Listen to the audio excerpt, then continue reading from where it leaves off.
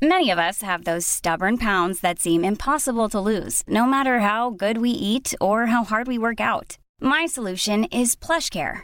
PlushCare is a leading telehealth provider with doctors who are there for you day and night to partner with you in your weight loss journey. They can prescribe FDA-approved weight loss medications like Wegovy and Zepbound for those who qualify. Plus, they accept most insurance plans. To get started, visit plushcare.com/weightloss. That's plushcare.com/weightloss. Hey, I'm Ryan Reynolds. At Mint Mobile, we like to do the opposite of what Big Wireless does. They charge you a lot, we charge you a little. So naturally, when they announced they'd be raising their prices due to inflation, we decided to deflate our prices due to not hating you. That's right. We're cutting the price of Mint Unlimited from $30 a month to just $15 a month. Give it a try at mintmobile.com/switch. $45 up front for 3 months plus taxes and fees. Promo rate for new customers for limited time. Unlimited more than 40 gigabytes per month. Slows full terms at mintmobile.com.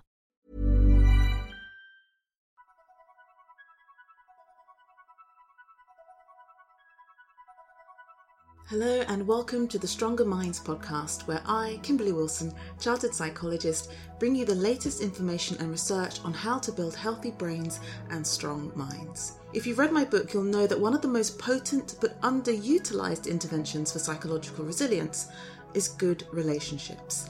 Essentially, we'll find it easier to bounce back from any stressor or trauma that we encounter if we feel supported and cared for. And for that reason, I want to talk about a particularly unhealthy and unhelpful type of friendship, the frenemy. A frenemy is someone with whom you're friendly or consider a friend, but whom does not have your best interests at heart. Now, in a follow-up episode, I'll be talking more generally about the characteristics of these relationships and what you might be able to do about them.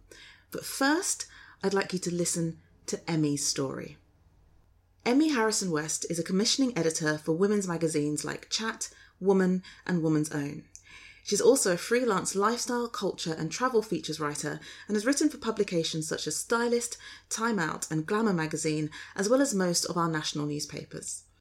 In this episode, Emmy describes the shocking end of her relationship with her best friend at university and the effects it's had on her. Emmy is currently writing her first novel on her experiences with toxic female friendship and can be found on Twitter at EmmyEHW. So that's EMMIEEHW. Let's get started. Emmy, thank you so much for joining me. And I put the shout out on Instagram about this episode and was really surprised at how many responses I got back about this issue. So I guess I just hadn't realised how pervasive it is. And so thank you for being here. I guess that's the first part. Thank you for inviting me. And I think it would just be really interesting for us to get a sense of your experience, and then I guess we'll talk a little bit more about where that's led you in terms of wanting to create a resource for other people who might have similar experiences. Absolutely. So, where do you want to start? So maybe I can start with my own experiences with female toxic friendship. So should we start with a definition? Yeah? Okay. Do you have like a working definition for you what a toxic female friendship is? To me personally, a toxic female friendship is a woman in your life who doesn't have your best values at heart. I think the main value of friendship as women is to support each other, to be there for each other, to always hold each other up. And I've described it many times by being there on the roller coaster through each other's highs and lows and sticking with them throughout. I think toxic female friends will always try and escape when the lows get a little bit too much. That's what I've kind of based it. Well, based on my own experiences, toxic female friends, they either want to isolate you, they want to control your life, your thinking, and they want to be the main focus of your life, whether that is your best friend or your only friend, or basically someone that dominates your thoughts and will stop at nothing to get there. That's what I've found anyway. So there's a kind of real sense of complete possession. Absolutely. It's like domination. Like there's so much talk about men dominating women in relationships, and we see that all the time on the news, sadly, but there's not a lot of talk about women dominating other women, like women being jealous of other women, which isn't talked about very much because we're almost scared to say it as women and as feminists. We don't want to talk about being jealous of other women or saying that someone's a bad friend, because that's just not what girls are supposed to do. We're supposed to support each other and big each other up, but I feel like it's a big deal. Yeah, sorry to interrupt, but yeah, that was one of my anxieties when I pitched this, because I did give it a little bit of a caveat even in my own stories, because I guess I was aware that we're in a kind of post-Me Too world, and there's a lot of discussion around the importance of, you know, believe all women, trust all women, and I worried that talking about toxic female friendships would come across as being kind of anti-women or slightly misogynistic. But of course, I think we need to remember that women are capable of harm. Yeah, you know, definitely. That women can hurt each other. Mothers can hurt their children, that women can and are the perpetrators of domestic violence. And of course that capacity for harm can extend into our friendships. Yeah, absolutely. I've often described it as survival of the fittest when it comes to women. Women are so used to competing to get in the best job, the best paycheck, the best haircut, the best looks, that they'll stop at nothing to get it. And I think somehow that kind of transpires into friendship as well. When you see perhaps your friend doing better than you want to go, oh, I'm so proud of you. But some women, they're not capable of that, and they do want to cause other people, even their friends, harm. Whether they mean it or not, that's a whole different ballgame. Okay, so what happened to you? Okay, so when I was in my first year of university, I travelled hundreds of miles in this brand new city, didn't know anyone, and I met this girl called Anne. I'll change her name. And Anne was confident, she was goofy, and she was really good with boys. I was shy, I'd had a few boyfriends, but kind of small town girl sort of vibe, and she was the total opposite to me. We clicked. I almost idolised her, and I think she knew that. She was a little bit older than me, and I think she almost saw me as this figure that looked up to her, looking back at it now. So me and Anne, we were always there for each other. I supported her through job interviews, through late night essays.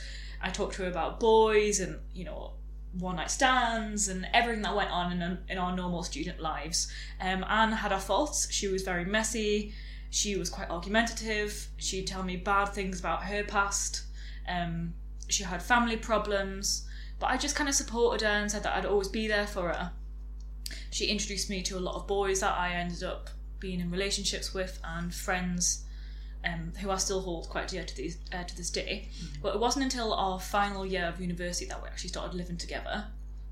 And Anne was a nightmare to live with. She was so messy, but we often cooked for each other and we had arguments like kind of normal relationships. Were you in a shared house, or was it just the two of you? It was just us two. For the first time in our friendship, it was just us two. Before, we'd been in shared houses and we were always like kind of Dumb and Dumber. It was just us. We had this kind of partnership and we attended social events together. Almost had our own sort of couple. And I think looking back, I did idolise her.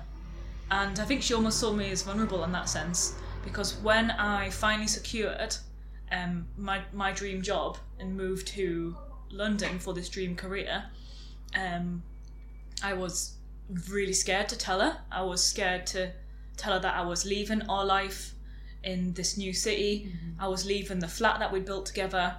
And I think she'd almost set my future for me. And she'd often...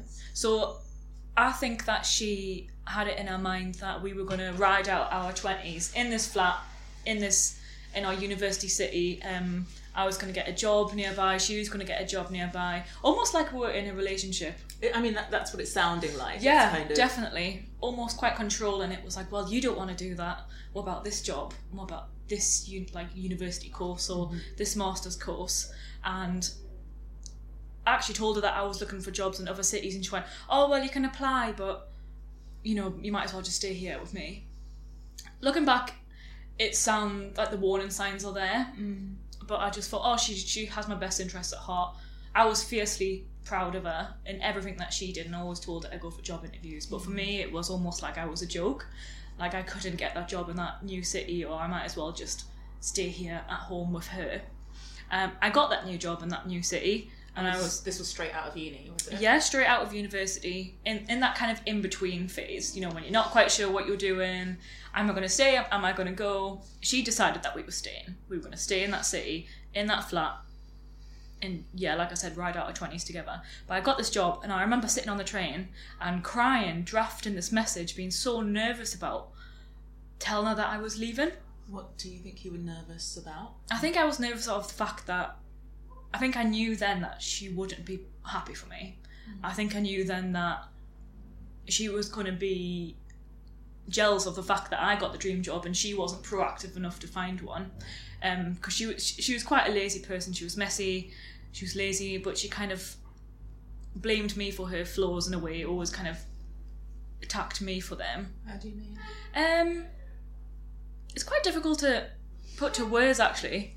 I think she impressed her flaws onto me by saying that I wasn't good enough for that job to make it's really difficult to explain, actually.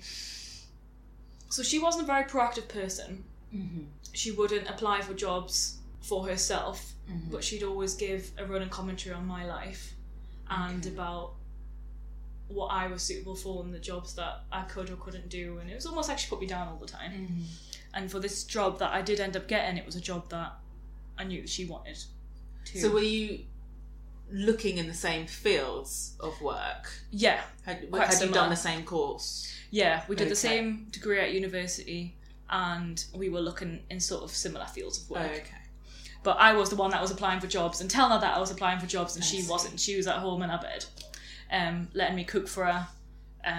Yeah, sounds crazy when I talk about her now. But I got this job, and I remember drafting and redrafting this text message to her, going, "Oh my God, I can't believe I'm leaving. I'm so happy, but I'm devastated at the same time. This is my chance to get my dream career. But I'm really sad to be leaving you. I promise I'll call you all the time." I mean, that's really telling, isn't it? Yeah, absolutely.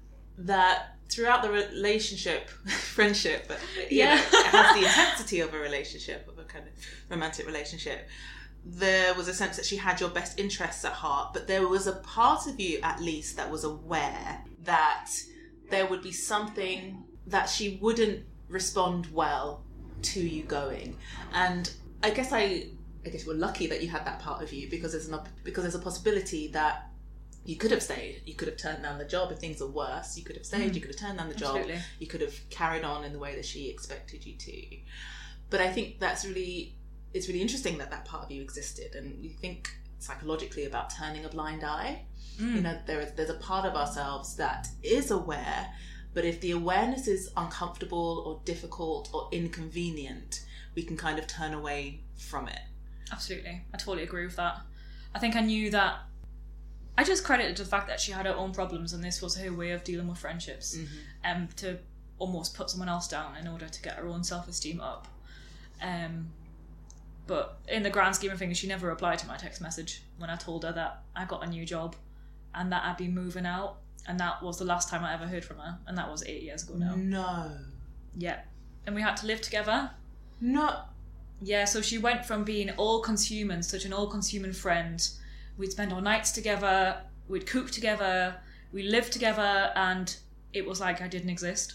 She went from being a constant every day in my life.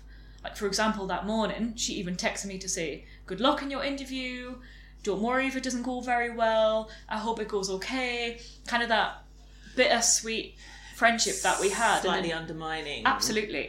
Compliments. Because I was younger and I was seen as more vulnerable to her.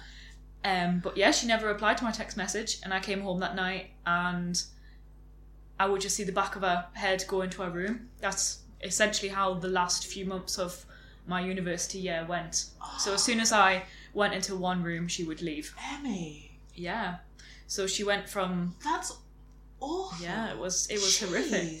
It was like I'd been isolated. It was like you'd kind of done something terrible. Like, absolutely. Slept with her boyfriend or something. Like, this kind of that kind of... But at least then, if I had done something that awful, which I never would have done, I would have at least had something bad to credit it to. This time I was devastated because I was leaving her, but I was also so happy that I was getting this dream job. And I spent so many hours by myself in the flat that we built together in our last year of university, thinking it was my fault. I called her, I texted her, I left her notes, I cooked her food that just grew mouldy on the side. I even considered turning down the job just so she would be my friend again. I remember knocking on her door and she just didn't reply. And I went from being really upset and almost grieving this friend that was a constant in my life for this point for about 4 years now.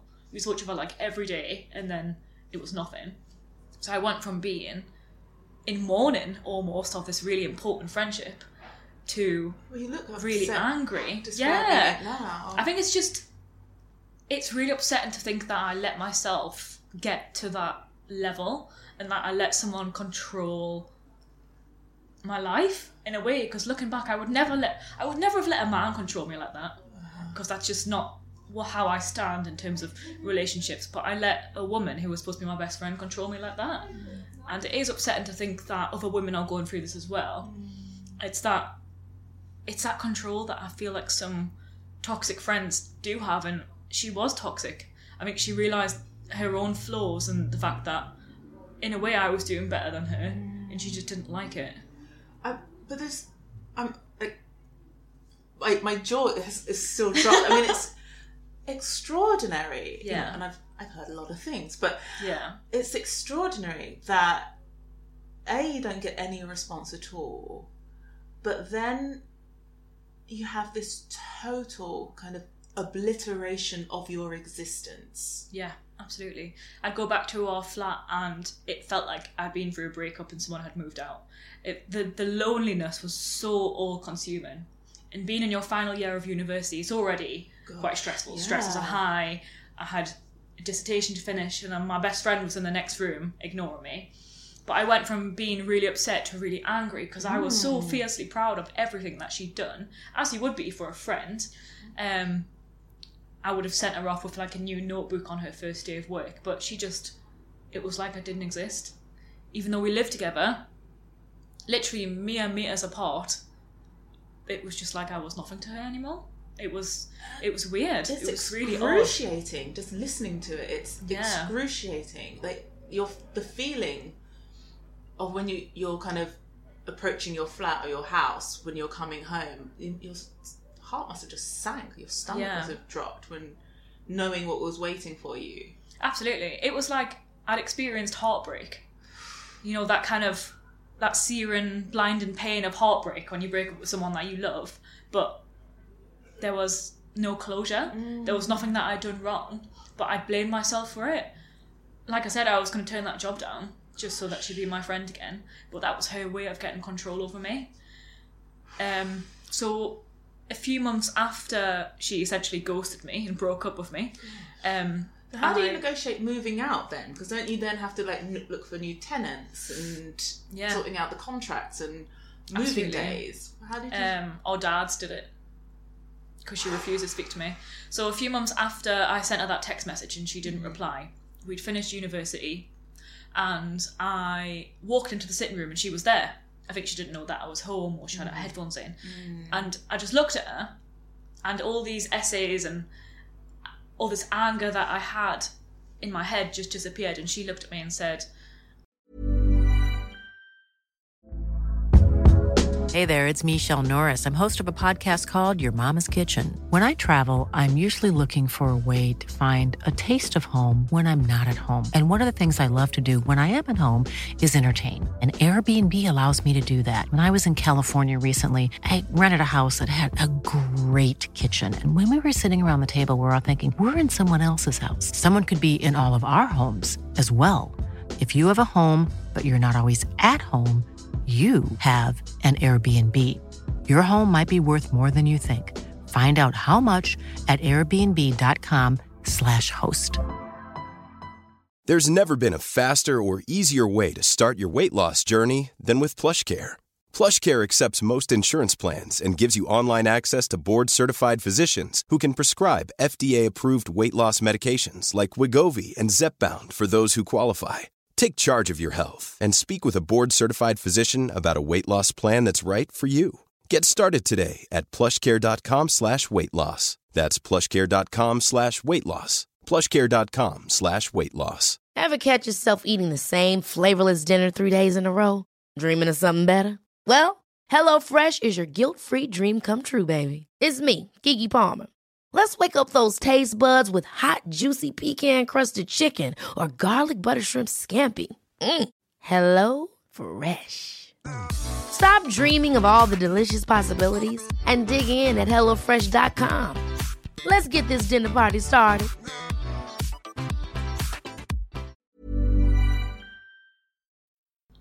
I think you've been really selfish and I never want to speak to you again. What you've done to me is unforgivable. And she walked out, and then she dropped an email to my dad with her dad's contact details, and the deposit and the rest of the rent was sorted out between parents. Yeah, that was about 8 years ago now, and I've never heard from her since. I've often thought about reaching out for closure, because after that I blocked her on social media, couldn't bear to see her happy. When she'd made me so miserable, my mental health took such a turn for the worse, because your friends are like your mirror image. They're almost like siblings, like they know your deepest, darkest secrets about, you know, the bad sex you've had and, you know, the good sex you've had as well. Like, they know everything about you. They're like siblings. And I just lost that. It was like there was a big void in my life. But I've often thought about reaching out for closure, just to say what I've been up to. I'm in my dream job. I'm married now. I wanted her to know. I wanted her to be proud of me. But I've stopped myself every time. And I went, do you know what? No, she'll make it about herself and she'll belittle me again like she had before. That I just think she's that type of person to be fully focused on herself and not... She can't be happy for anyone else. And I think that's really sad. It's incredibly sad. Yeah. You had, though, mutual friends, didn't you? Yeah, absolutely. How did her action affect the friendship? Like, did you ever find out through friends what was going on in her mind? So we had mutual friends. We worked in the same sort of societies together, and we had mutual friends. But she almost isolated herself from them as well. They're friends on social media, as they are, because I think they're almost afraid to get rid of people on social media, to burn bridges. But I was just like, I'm blocking you straight away. Yeah, it's kind of the social media etiquette, isn't it? Yeah, absolutely. But I heard my friends and I heard nothing else from her. Nothing. It's like she just isolated herself. And it makes me really sad that she lived like that. And she just lost friends over her own lack of self-worth, I think, which makes me really upset thinking about it. But the friends that we had together are now my bestest friends. They were all my bridesmaids at my wedding, but it was quite bittersweet because she was supposed to be that girl. Yeah. But when I think to my bridesmaids now, they've always supported me, whether I've done something good or something bad. They've always been there. You know, the bad boyfriend choices, and then the amazing life decisions, and, you know, getting married and like moving to the big city. They've always been there, and they've always surrounded me with that love.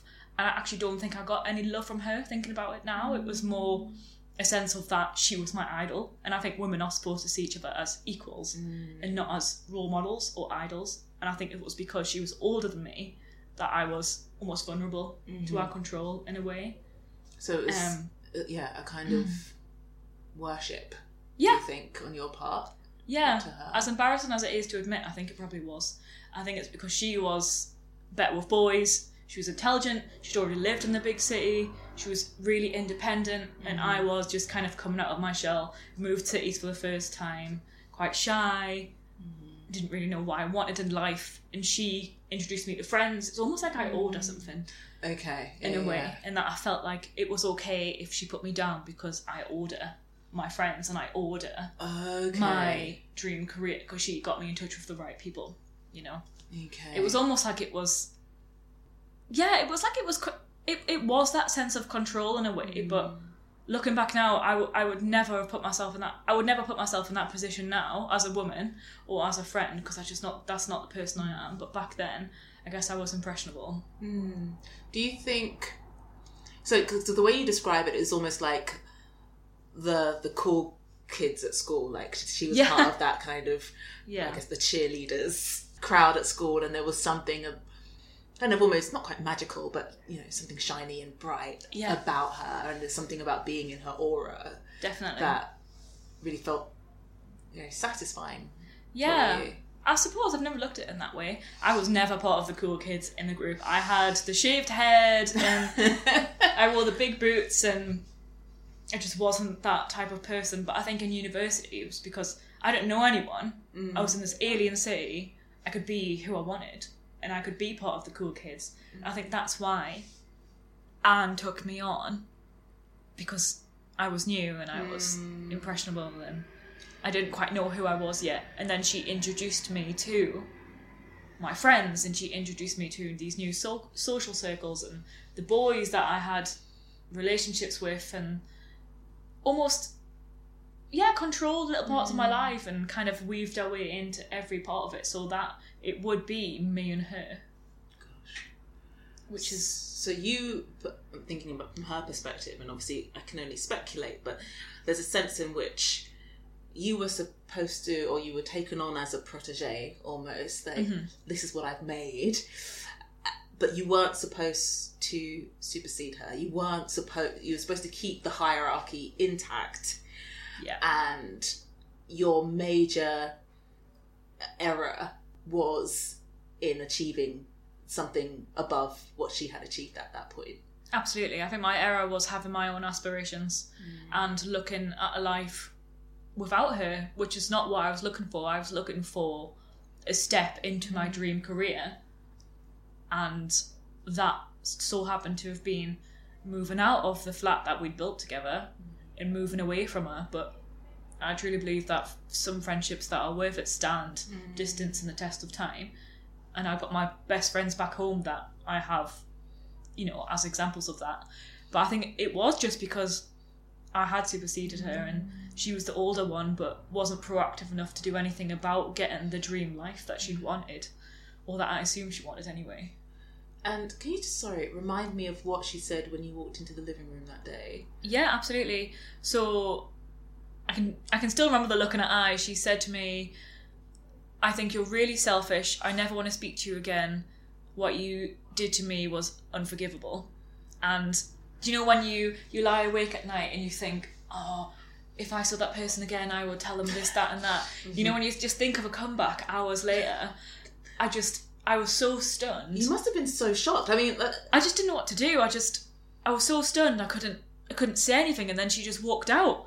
And it was like I was in shock. It took me a few hours to realise what had just happened, and that I was selfish, and that I treated her in such a bad way that I just burst into tears. I think since then it has kind of left this small scar on social anxiety kind of aspects of it, because I always apologise to my friends for not speaking to them for a certain amount of time, because I feel like I've been selfish or I've done something wrong, and I know that it is because of a result of that.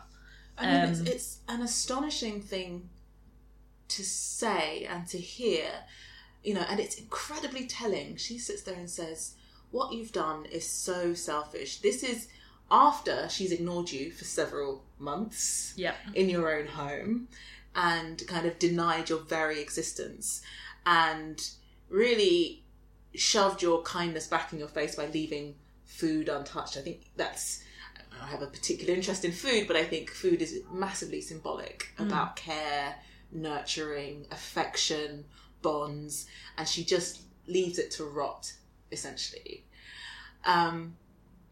But using the word selfish, saying what you've done is so selfish, is incredibly telling, in as far as what you had done is try to live your own life. And it says so much, I think, that she doesn't or didn't think you were entitled to that. It's selfish for you to, because it's not as if you hadn't told her about the interview, that she didn't know that you'd applied behind her back. Absolutely. She was fully aware, but were you not supposed to accept without consulting her? Like, what was the... Yeah, I think looking back, I think Anne had it in her head that I wasn't going to get the job, and she was going to be the shoulder to cry on when I didn't get it. I think she'd had she'd had herself convinced that she was the better person, and that she needed her. Absolutely, it was that dependency on her that I look back now and I think, God, that was a really. I think of it as such an important friendship in kind of positive and negative ways, because it taught me a lot about myself, but in a negative way in that I let myself be so controlled by someone. But thinking back, I think she did have it in her mind that I wasn't going to leave that flat. I wasn't going to leave those 4 walls with us in it, and that I was going to live out this life that she planned for us based on her own flaws.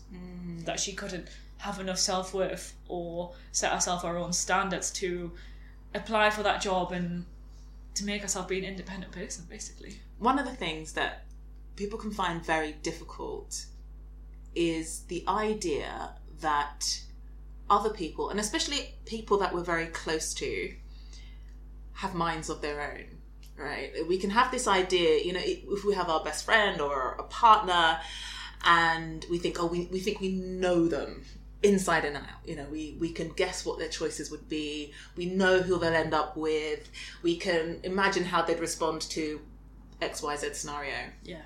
And we find a lot of comfort in that, I think. I think quite often it's very comforting to think that you know exactly how someone else is going to behave, because in that sense, there are never any surprises. People can't surprise you.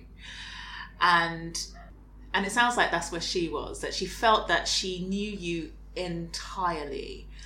And in that sense, psychologically, we think of the two of you having your minds merged. You know, so it's this complete enmeshment. We are one being. It's not two individuals. It's like one union. Yeah. And the problem was, or the shock for her, was that you behaved in a way that was unexpected. And what you did in that moment was to kind of bring to her attention this kind of rude awakening that you weren't this kind of symbiotic unit, but that you had a mind of your own. And that was the selfish thing. Like, how dare you, she says, how dare you have a mind of your own? And how dare you use that mind to behave in ways that I don't anticipate or don't expect? Absolutely. And looking back now, it is so obvious what you've just said, that she was intertwining her life with mine so that we'd think the same and we'd have the same friends and that would end up in the same flat and in the same city forever. So we did become this one unit. I mean, I said earlier, we were walking into bars together. We were also almost had our own sort of couple's name. Like, we were that one person, as you do with your soulmate. Or like a kind of Brangelina type thing. Yeah, absolutely. Yeah, absolutely. And I do believe that you can find your friendship soulmate just like you can with like a sexual or romantic soulmate. And you do become one person, but you're supposed to be supportive of each other's faults and each of us individualities and in each of us lives, because we're all, as you said, different beings. So how long did it take you to recover from this shock?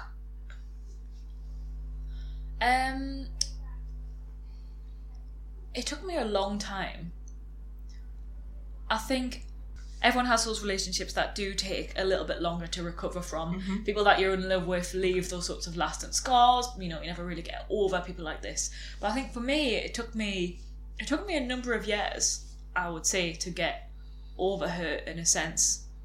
I do think that she has had this lasting effect on me, but it's getting slighter as the years go on, and I discover my own mind, my own well-being is mine to control and no one else's, regardless of being married or having best friends.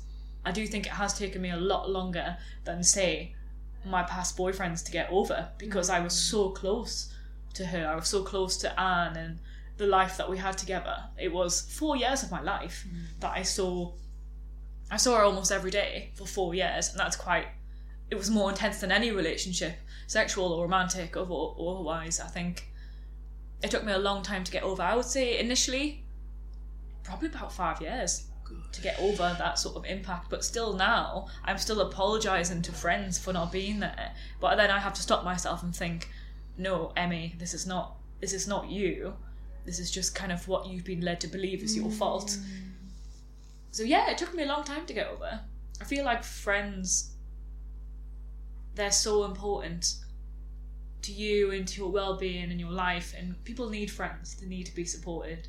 They need someone to fill the void, And I think when I lost Anne, that void just got bigger and there was no one there to fill it with. I had other friends, but you know when you have your best friend, that was what took so long to get over, I would say. And was it just the time that helped, or did you do anything in particular to, I don't know, journaling or to work through the grief, I guess? It was time, I would say. In the last few years, I have started to write about it. I've written a number of articles on female jealousy, toxic friendships, and it's only been in the last few years that I've really thought, I can make something out of this. I can put pen to paper, because as a creative and as a writer, that's just what we do to get over injustice. In a way, yeah, absolutely. But my husband has always been there from the very start, and he was always really supportive, and I just kind of surrounded myself with love and real friends, and it made me kind of analyse my friendships now and think, oh God, are they gonna do the same to me? Did it make you anxious about those other friendships? Yeah, absolutely, because you think it's your fault. You think you've done something wrong when you're told that what you did was selfish, and that was basically your biggest achievement. That was someone else viewing it as selfish. You think, what else have I done wrong? What else should I not do? And yeah, it did make me analyse other friendships and think, are they actually supporting me, or am I supporting them? And I've lost friends since then, just in natural ways, or in unnatural ways, I suppose. Quite abrupt friendships, and then people just being phased out, but nothing's ever been quite as long-lasting as Anne, I would say. It was brutal. It was brutal. Yeah, it was brutal. It was like heartbreak. It was the worst heartbreak I've ever known, losing my best friend. And I've had some pretty crappy relationships and pretty crappy breakups, but that was the worst one, because she knew everything about me. She knew my entire being, because she'd made it that way. Yeah. And she'd convinced herself that she knew me and that I was going to be with her, well, for as long as she could control it, really. In all of those kind of moments where you think about contacting her, and we're recording a podcast, so there's a possibility that she might hear it, what would you want to say to her? You'd think I would have thought about what I would say to her, but I've always stopped myself from writing out that message.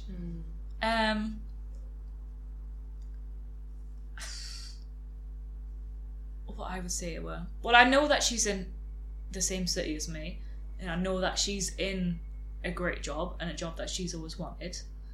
And I guess, in a way, I would probably say that I was proud of her, but then, is that me succumbing to her control again? I guess I just wanted closure. I guess I, in a way, probably still do want that, but what does closure look like, though? What is it? An explanation? Is it an apology?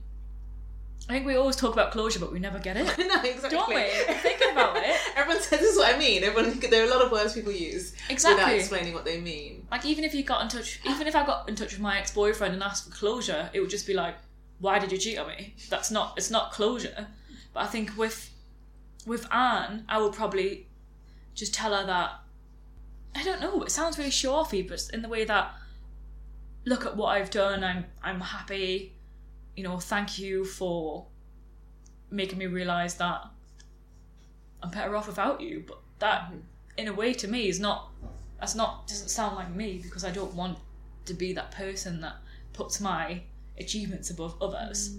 I think that's why I stopped myself from reaching out for closure. It's because I don't want to sound like I'm being selfish and that I'm talking about myself. And proving her right. And proving her right, essentially. Yeah, I think I'd like her to know that it really hurt, and then maybe ask her why she thought it was selfish. But then, what would I get from it? I would just feel belittled by her again. I don't know what I'd say to her if I reached out, in all honesty. I really don't. I would probably just be like, look at where I am now. I found my real friends, and I found my husband and the person that supports me, and I'm in this job, and I don't have you to thank for it. But that's... Do you think you're still angry? Probably, yeah. Because why should you be treated like that? By anyone. By a best friend or a stranger or your partner. You just shouldn't be. She didn't give you the right to reply, because there is a little bit of anger in your voice there, which I think definitely is legitimate. Yeah. And because anger is our signal of injustice, and you were treated unfairly. So I think that recognition is important, that you know definitely. that there was something profoundly unfair about her response to you. But what she does, which is massively controlling, is to not give you a right to reply, not give you a right to say something for yourself and stick up for yourself, or not that you needed to explain yourself, but to put your side across. Yeah. And that what she does in silence, because silence is incredibly powerful, is to shut you up and kind of stifle your opportunity to stick up for yourself and your opportunity to advocate for yourself, for your rights, what you deserve. Yeah. I think it feels like she had the last word. Yes. And she had that moral high ground, when I think that she knows herself. You would know yourself if you treated someone unfairly, because we're all human. We're all aware of morals and how you're supposed to treat other humans as you would be treated. But I think by having that last word and by saying it was unforgivable and storming out of the room, that was her closing that door on that part of her life and stifling me, as you said, and not giving me a chance to defend myself. Because I think deep down she knew it was wrong, as you would if you treated anyone in that unfair manner. But yeah, I don't think I see myself reaching out to her in the near future. No. I don't think it's worth my time. I would probably at this stage recommend against it. And if only because you're the injured party, basically. You were living your life, which you're fully entitled to, and she responded to you with hostility and aggression and accusations and unfair statements, and to completely exclude you from your home, in a sense, by making it completely unwelcoming and not a place where you felt safe. That if anyone should be reaching out, I don't think I'll ever get an apology anytime soon. Gosh, no. And since you've been writing about it, have you heard other similar stories, or have you been collecting stories? What is your experience of how other women perceive these kinds of relationships? Absolutely. So I've been writing various articles about female jealousy, feminism in general, and toxic female friendships, and I've decided to write a book based on my experiences, loosely based on two women who have this toxic female friendship, and I'm thinking about exploring it from both sides of the coin, from the toxic friendship side of the coin and from the victim, in a sense, the injured party. So it'd be a novel rather than a... Yeah, it would be, but I think with the novel it's not going to be all airy-fairy and kind of happy ending and it sounds rainbows. Very Gone Girl already. Absolutely. It's going to be honest and truthful, and hopefully women will read it and recognise themselves in it in a way. But since then I have been collecting stories from other people. I've had a woman who actually knew at university, who I'd never really spoken to about it before, a woman whose friend used her as a therapist, and she never actually got any therapy from her friend in a way. She was always the listener, and she never could offload her problems onto her friend, because it was almost like her time was too precious to her, and she would just offload her problems onto her friend, and she would listen and listen and listen, and she'd be like, oh, I feel much better now, thank you, and then she'd have her friend's worries on her shoulders. And I've also had women whose friends have treated them as kind of a financial gain, to use them to pay for drinks or to pay for taxis home or nights out, and people are always so scared to talk about money that they've never asked their friends for it, and they think that their friends think it's okay to treat them as an ATM. Yeah, absolutely. And it's just shocking. I think these women, when they put pen to paper, they realise actually it's a really bad friendship. Why did I not think about it before? I've had so many women come up to me and say, oh yeah, that was me. My friend sometimes wouldn't return my call for 3 weeks, and then when she needed me, she'd say, "Can you come over right now?" And that would be you at her beck and call. I've had loads of women come to me with stories like that before. People that are close to you who you don't kind of realise the ins and outs of their lives. It's crazy because you'd think it would be a universal value to know how to be a good friend, not treat them like a therapist or not treat them as an ATM, as we said. But I've had so many women come to me and just say that they've been ghosted or they've just been ignored. Women who have had serious health problems from it afterwards, anxiety, depression, and just being made to feel like they're not worth the legs they're standing on, basically. It's really sad to think that as women, we're letting this happen and not standing up for our own self-worth, basically. Well, you said something interesting earlier on, which is that you wouldn't have tolerated that behaviour from a man. So what do you think in your mind is the difference, or what got in the way of you recognising the dynamics for what they were because they were coming from a woman? I think with women, when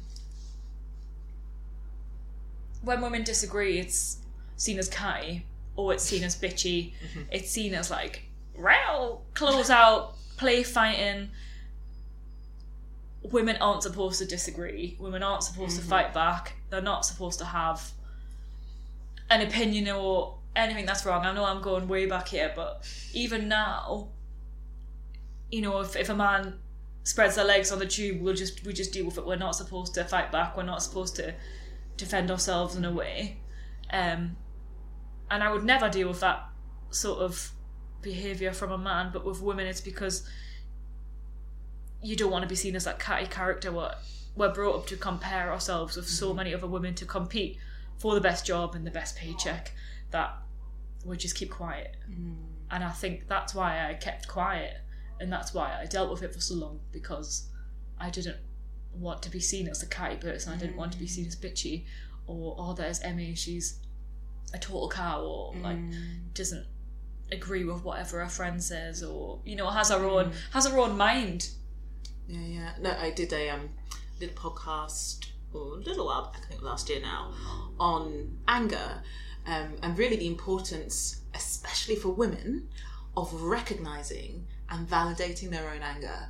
Because I think what happens, I think for a lot of people, I think for everybody across the kind of gender spectrum, is that anger is seen as a sign of a lack of control. You know, or even just a lack of intelligence. You know, smart people wouldn't be angry. It's only because you're not thinking right, or you're not thinking straight, you're over emotional, that you're angry about something. So there's this real kind of problematizing of anger in itself. I think further that women aren't allowed to be angry, I think exactly as you say, because a woman who's angry is hysterical. You know, she can't be angry for a legitimate reason. She must be having a moment, an hysterical moment. It's that time of the month. It's that time of the month. She can't possibly have a legitimate reason. Supposed to be level-headed as women. Be angry. So that a woman who is angry has a lot more stigma attached to it. So I think what happens is that women sit on their anger much more, or it comes out as passive aggression, which is much more toxic because you can't address it. It can always be denied and set aside and kind of pretended away. But as I said earlier, that anger is our prime signal. It's I call it a self-defense emotion, because it's our prime signal that there is injustice. Either we're being treated unfairly, or as you know, if you saw a fight in the street or someone attacking someone, you get angry because you recognise injustice out in the world. So it's a signal of injustice and unfairness. But if you stifle your anger because you've been told that it's illegitimate or unattractive or wrong or inappropriate, then you stifle your opportunity to recognise when you're being treated unfairly. So there's this kind of feeding in loop that kind of makes it even more difficult to recognise when you're being treated badly in a situation, especially when it's coming from someone who should be looking after you and caring for you and definitely protecting you and supporting you. Having had some time to think about your own experience, you've written about it, you've had stories from other women, is there anything you would like to say to anybody listening, or perhaps clues or signals that someone might be in a toxic friendship? I think the most important thing is to, first of all, recognise your own self-worth. Know your limits, know your standards, just as you would with someone that you were dating or planning to date. Your friendship should have the same importance as that. Someone that dominates such an important part of your life and an important part of your heart, as we found out, should treat you in the same way that they'd want to be treated. I think in terms of signs of toxic friends, are you worried about sending that text message? Are you worried about cancelling? Do you think they're going to kick off? Do you think they're going to react negatively? Do they affect your well-being? Do you feel like you're actually welcome into their minds and into their lives? Or are they making you feel like a burden? Absolutely. Do you have to ask permission? Are they weaving themselves into your life, and are they starting to dominate how you think? It sounds like it should be so obvious, but there's little tiny things like telling you if they don't like what you're wearing, but in a negative way, because we're supposed to be supportive as friends and be honest. But if it's negative and if it makes you feel hurt or a bit down, that's not how friends are supposed to make you feel. Friends are supposed to lift you up. Like I said earlier, they're supposed to ride that roller coaster with you through the ups and downs and not jump off when it gets too hard. You're supposed to support each other. And if you're not happy with them, you need to speak to them. Don't isolate them. Don't stifle your friends. And if they're stifling you and isolating you, then they're not supposed to be friends. Take those steps to talk to each other first, work out what's going on, just as you would in any relationship. And if it's time to take a step back, be brave enough to do that, because in the end, you will be better off without someone toxic in your life. It's hard though. It's really hard to recognise that there's a problem, but that is the first step, to recognise that you need to change something and know that it's not your fault. I think as women, we blame ourselves so quickly and we think it is our fault, but it's not. Some people are they're not supposed to be your friend. But I think a lot of people have the idea that a good relationship is one where there is no conflict or no difficulty, no disagreements. And so rather than pipe up when you disagree with someone or you're not really sure about what they've said or something like that, people just kind of stay quiet, kind of anything for an easy life, let's not make a problem, I don't want to make this person uncomfortable, put them in a difficult position, I don't want to make them feel bad. And what happens then is that you never really get to be honest. I was really hurt when you did that, or I was a bit confused when you said that, or what did it mean when? Like, you never get a fully clear opportunity with that person. So there's always a kind of surface level, I think, to the relationship in that context. But I think it also allows another myth to continue to exist, which is the idea that a good relationship is one without any difficulty. Because in reality, certainly in psychological terms, we think about the quality of a relationship being about the capacity for reparation after difficulty. So, it maybe in a relationship, friendship, couple, or otherwise, you have a row, but what is it like when you come back together? Can we talk about it? Can I be respected by you? Can we disagree but still have basic respect for the other person as a human being? That's going to tell us much more about the quality of the relationship than the fact that they've never had any disagreements. But I think what happens, especially for girls, is that we're told that if you disagree, then you're making a problem, and so the emphasis is on putting up and tolerating rather than speaking up and clarifying. Definitely. We're supposed to just always be under the surface, always be level-headed, not emotional, pipe up when we're asked. That is what we teach girls now, and it's really sad that we take that attitude into our friendships too. And I think some friendships can be repaired. I don't think no one's perfect. No relationship, no marriage, no friendship, none of it is perfect. I do think some friendships can be repaired, but it's about taking a step back and thinking, no, actually, this isn't good for me. it's about knowing when is the right time to pipe up and to say, no, I don't agree with what you're doing to me, or no, I don't agree with how you're treating me. We should do that to strangers as well as friends or our colleagues, our bosses, everyone. But that is what we're teaching girls nowadays, which is sad. You're not catty if you stand up and disagree with someone. You're not bitchy. You're just being human, as any man would do it. I just don't know why we're always telling girls to just kind of go with the flow and follow that one path. Amy, thank you so much. Absolute pleasure. For sharing your story. It was startling. Thank you so much for inviting me. I hope people will take a step back and maybe look at any friendship that is niggling in their minds and think, what am I getting out of this? And is it positive? Thank you so much for inviting me and listening to me on a subject that's very close to my heart. Thank you.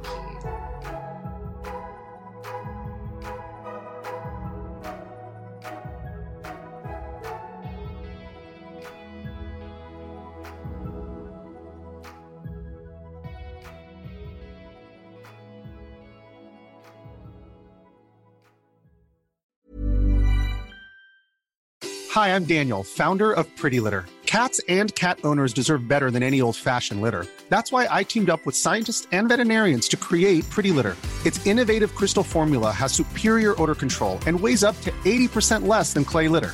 Pretty Litter even monitors health by changing colors to help detect early signs of potential illness. It's the world's smartest kitty litter.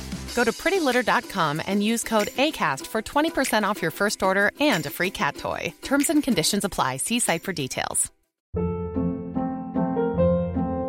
Hold up. What was that? Boring. No flavor. That was as bad as those leftovers you ate all week. Keke Palmer here. And it's time to say hello to something fresh and guilt-free. Hello Fresh. Jazz up dinner with pecan-crusted chicken or garlic butter shrimp scampi. Now that's music to my mouth. Hello Fresh. Let's get this dinner party started. Discover all the delicious possibilities at HelloFresh.com.